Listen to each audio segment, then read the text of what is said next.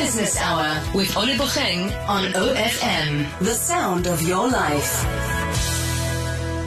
You heard me ask our first guest on the show, what are the environmental implications of the installation of all these solar panels? In other words, what are we going to do with them once their lifeline expires? Do we throw them away? How do we go about removing them from the environment in a manner that is safe? To discuss this in depth, I'm chatting to Patricia Schröder. She's a spokesperson for the producer responsibility organization Circular Energy.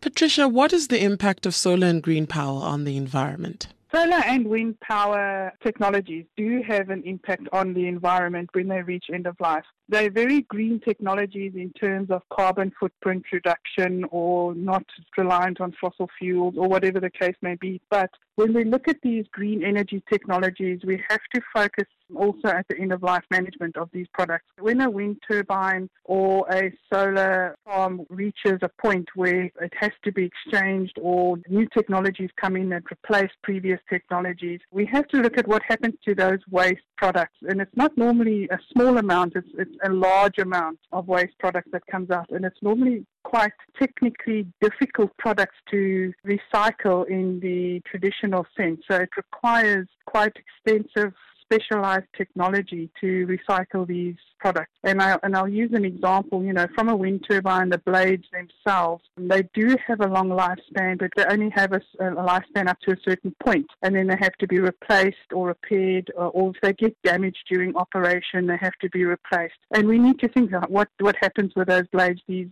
blades are quite large. They have composite materials that are difficult to break down, and as I said, it needs specialized technologies and specialized companies that would handle it. And in terms of solar PV, the photovoltaic panels themselves, even though there's quick wins where you can pull immediate materials off of it that can be recycled, the complex part is the actual panel itself, which is quite complex to recycle. So if it does not get done in an environmentally sound manner, if it doesn't get done by the correct licensed companies and with the correct technology, it can be quite a negative impact to the environment.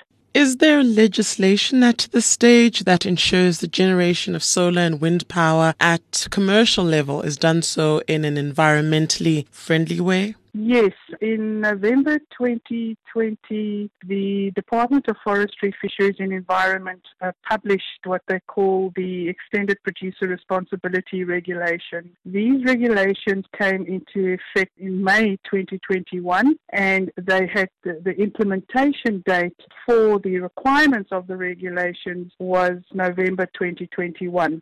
So what that means is when you hear the word Extended Producer Responsibility, it means that the responsibility is extended to the producer or the owner or the importer or manufacturer of these products, these wind and solar products, that they take responsibility under these regulations to manage these products when they reach end of life. So these regulations have been enforced now for just over 2 years, and I have to state that in terms of the wind and solar sectors, the compliance to the regulations has been alarmingly low. So the regulations are there.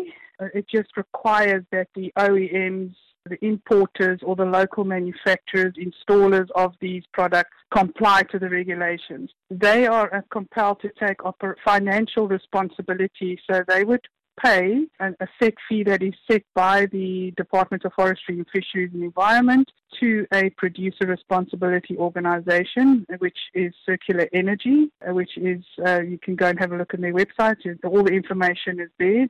That's circularenergy.org.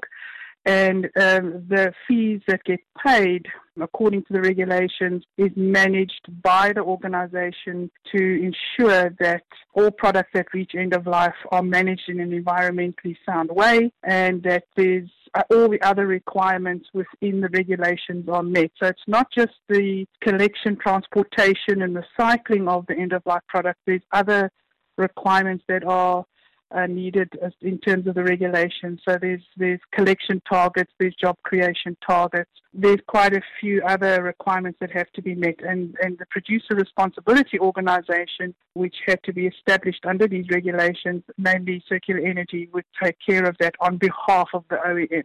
What steps need to be taken right away to avert future disasters in terms of solar and wind power?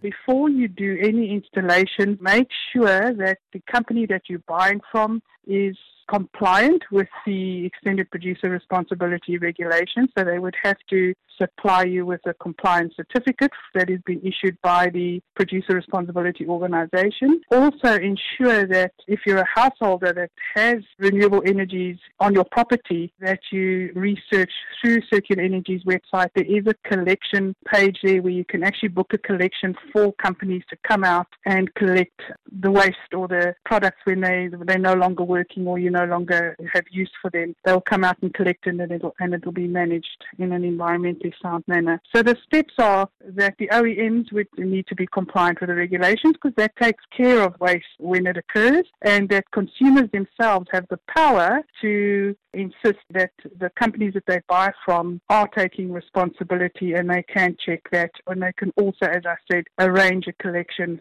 Thank you very much, Patricia Schröder. She's the spokesperson for the Producer Responsibility Organisation, Circular Energy, and she was getting into the environmental impact of these solar panels that we're going to be purchasing in bulk. Now the government has greenlit rebates for the purchasing of the panels for households, of course. The Business Hour with Olibogeng on OFM, the sound of your life.